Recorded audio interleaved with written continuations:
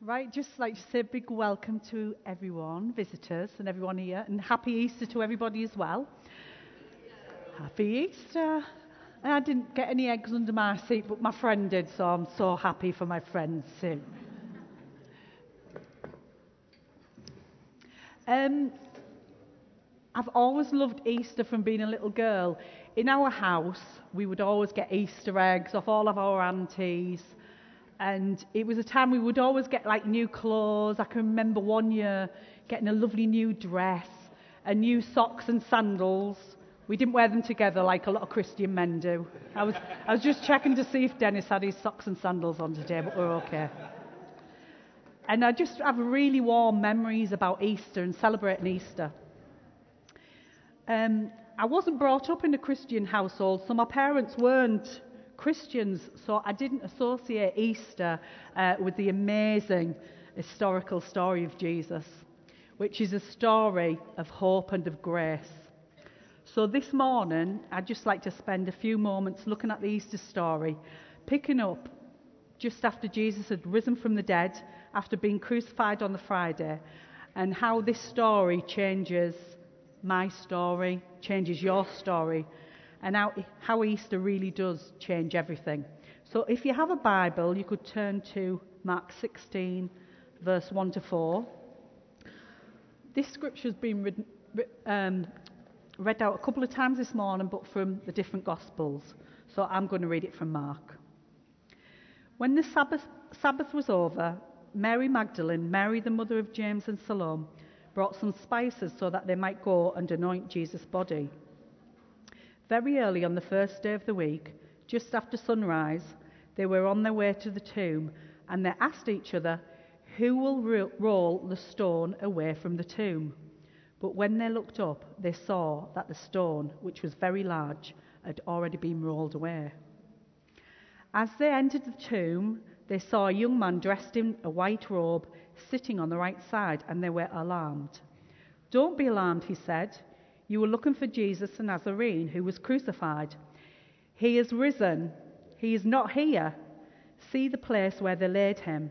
But go, tell his disciples and Peter, he is going ahead of you into Galilee. There you will see him, just as he told you." Trembling and bewildered, the women went out and fled from the tomb.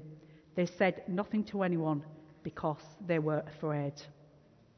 So, the story of the resurrection is told in all four of the Gospels, all told in different ways, all very personal accounts, yet stating the same truth, that Jesus is risen. The reason I chose to read Mark's account is that God really spoke to me in the question the ladies asked each other when approaching the tomb. Who will roll the stone away from the entrance of the tomb? And, this is a really good question, as it states that the stone is very heavy, too large for them to move on their own. It was probably even larger than the size and weight of Stuart Graham and Derek Peacock put together.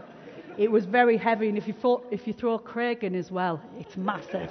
Very heavy to move. So I thought it was a good question. Sorry, guys.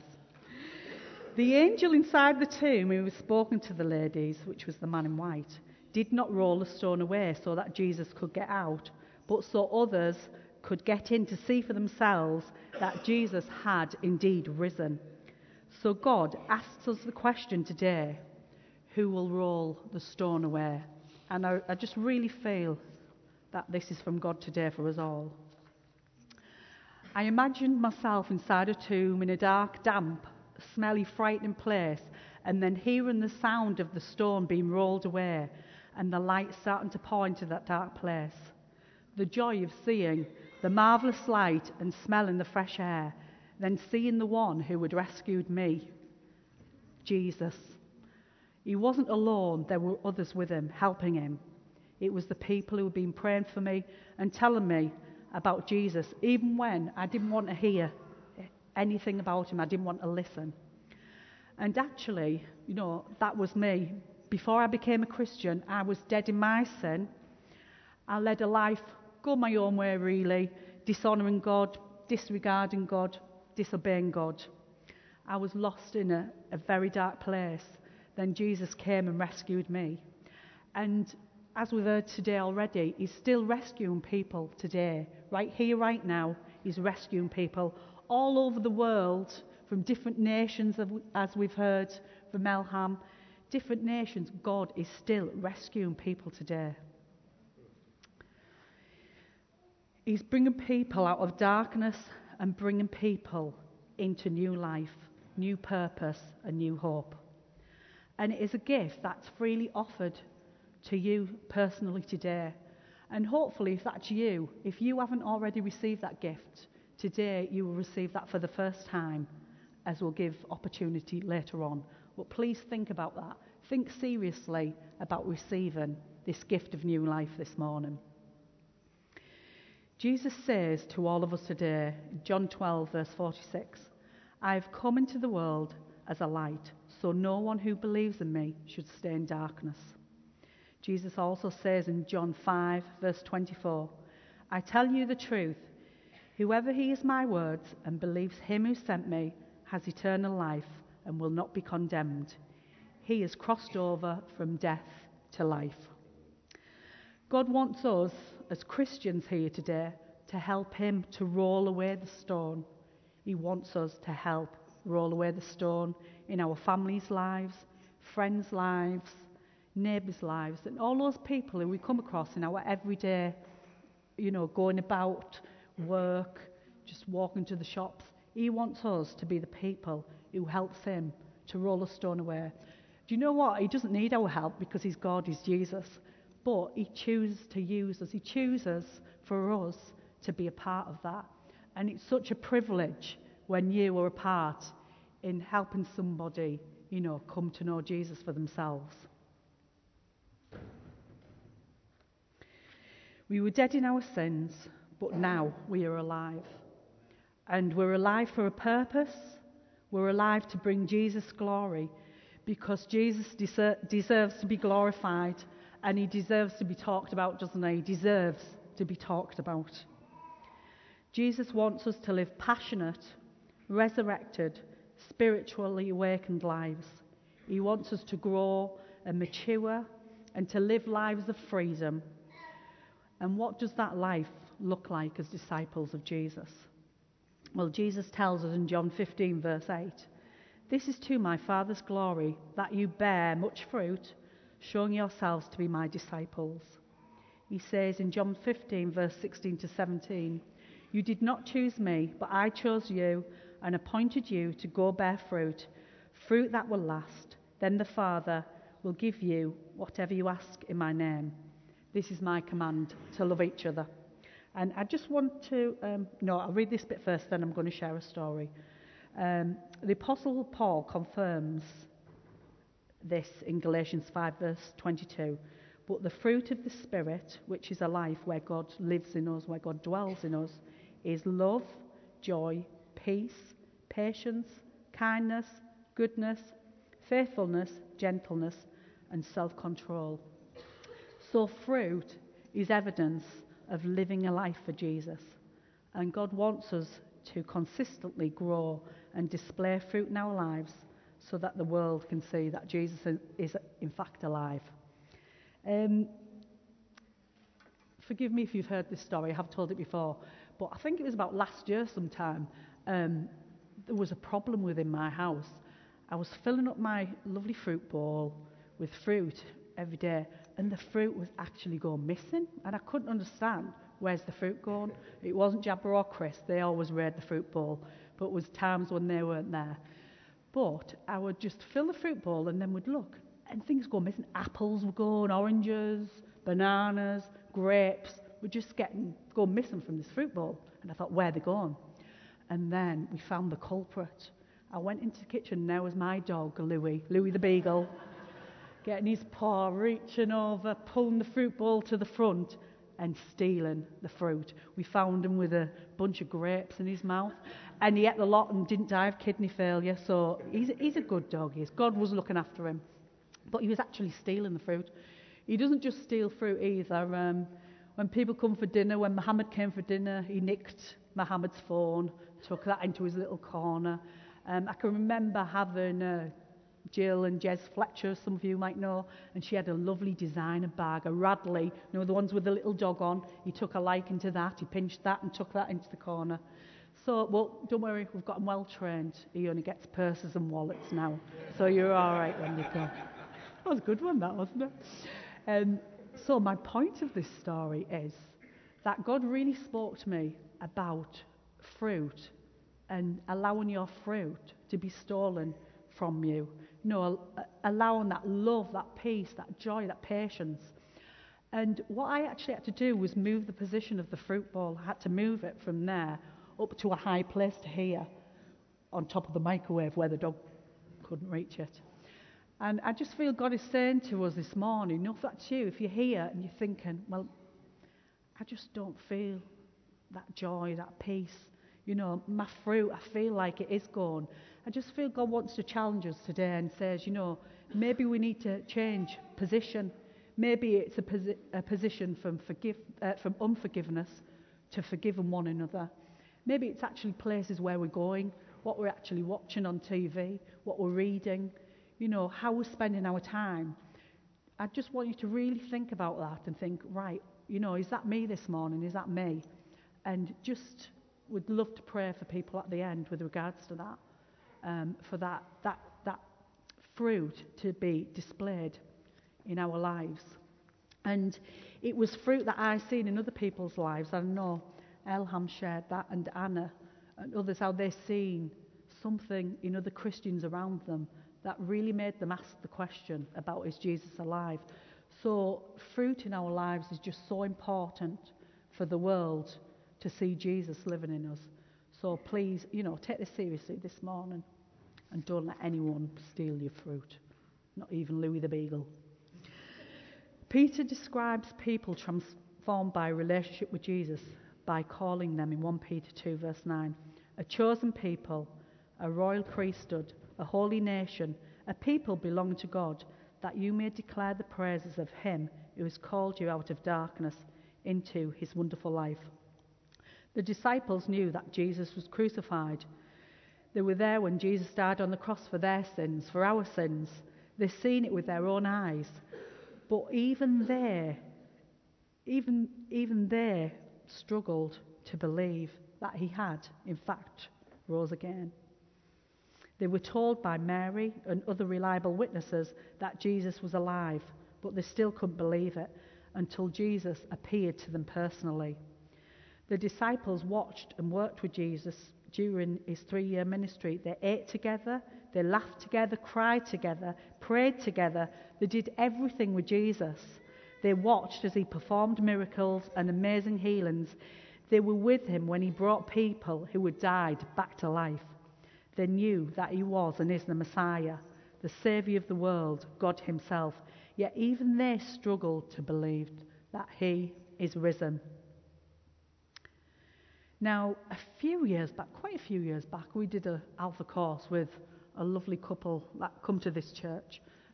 You might know the guy. He's an older guy. Well, he's very old. It's Bill, yeah. Older than probably everybody that comes to this church.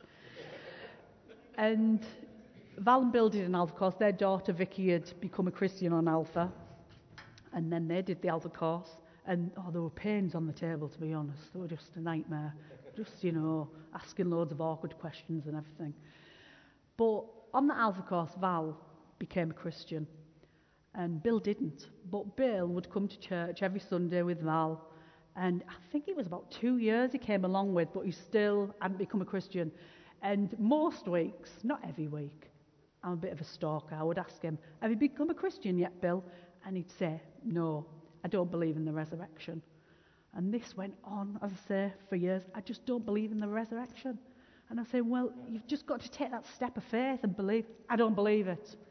And then after these years of him coming to church and spending time, in the presence of God, and probably, seeing Jesus in the way we were and the way we lived our lives. And I think actually he had a dream of Jesus coming to him in a dream. It was like that. He finally believed that Jesus was, in fact, risen. and he became a Christian on that morning. That was lovely. That was a good day. Woo!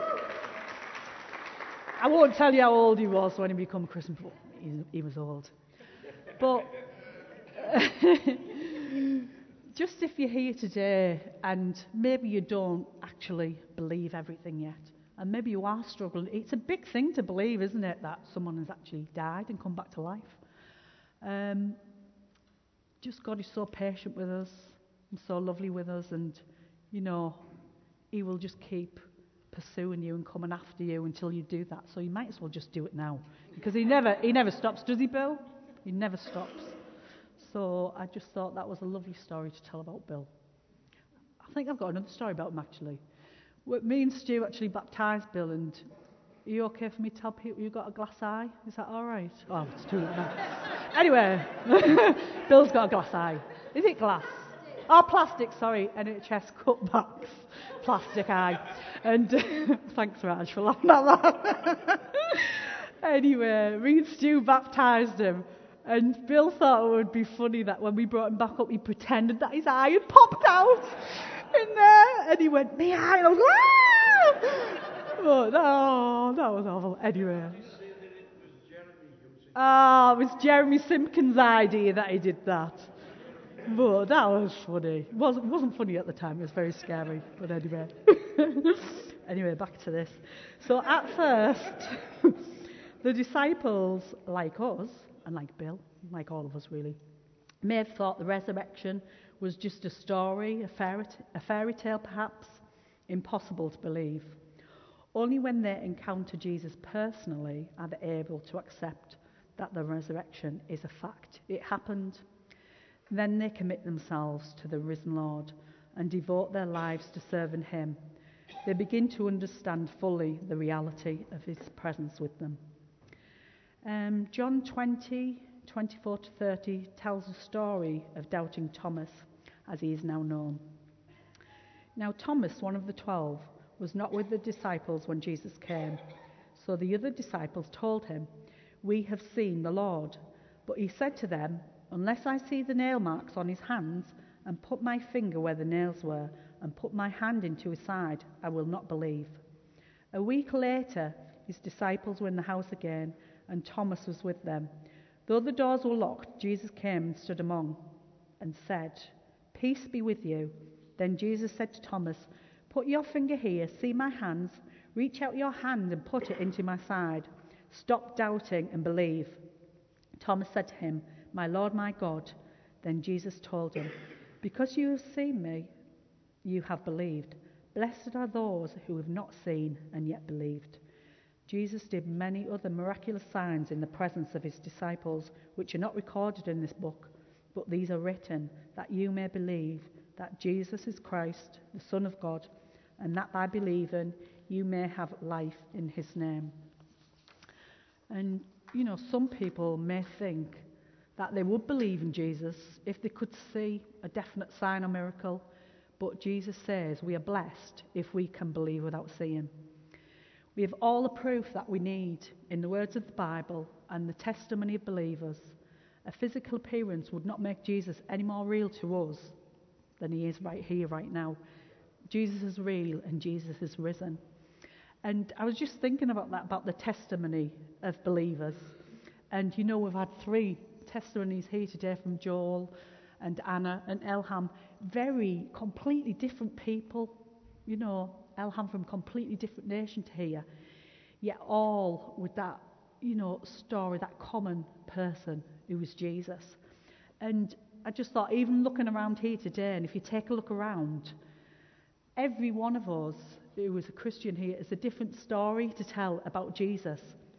Every story unique, but similar. That Jesus has impacted our lives and that has changed our lives. And our stories are so powerful. They're so powerful. Sometimes when you ask people to give the testimony, they'll say, "My story, it's not that good really, it's a bit boring." Nobody's story is boring because everybody's story is different. So just today, I feel God would say, don't underestimate your own story. It is so powerful. I think we need to start telling our stories to one another and to people, our friends and family. Just keep telling them our stories. This is what's happened to me. This is how I've changed because of Jesus.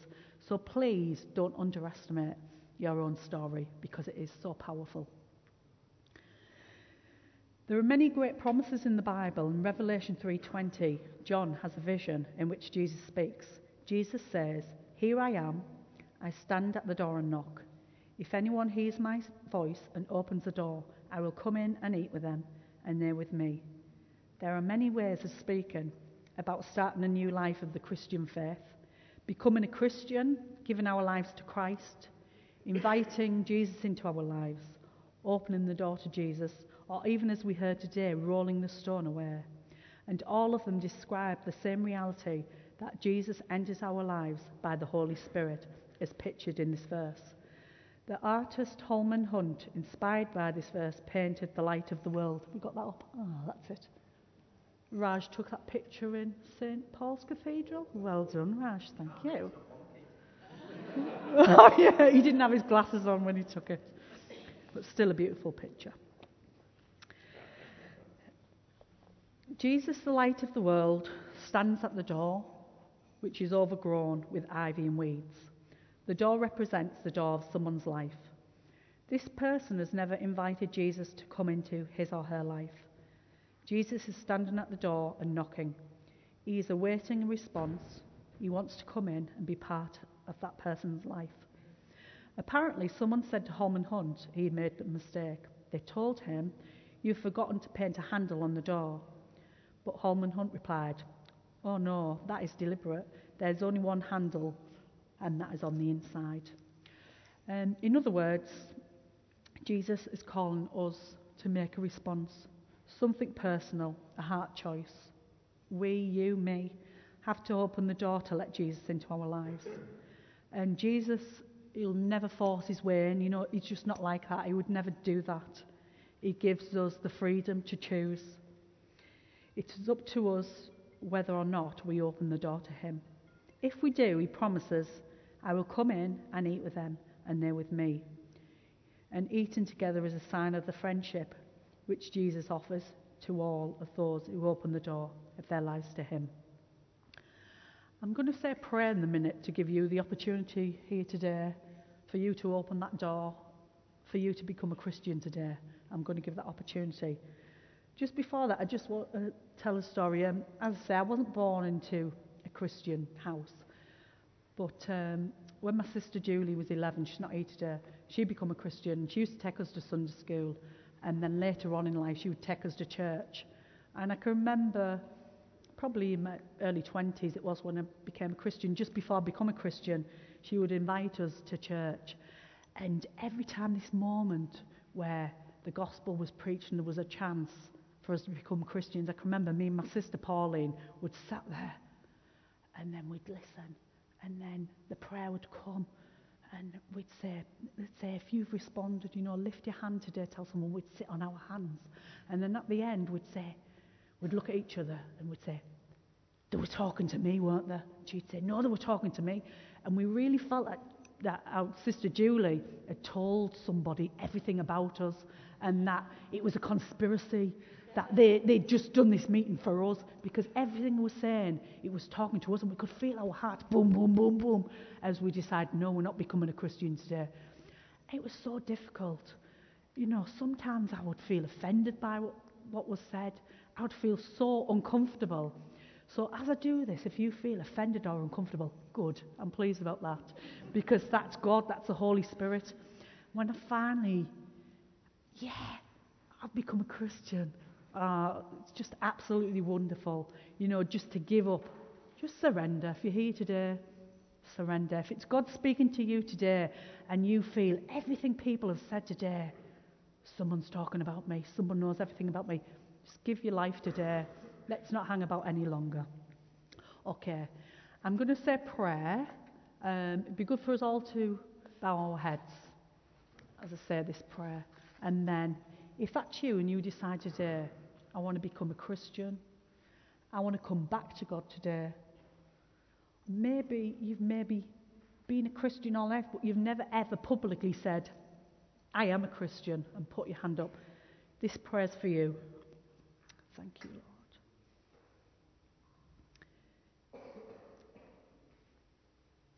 Yeah, Lord Jesus.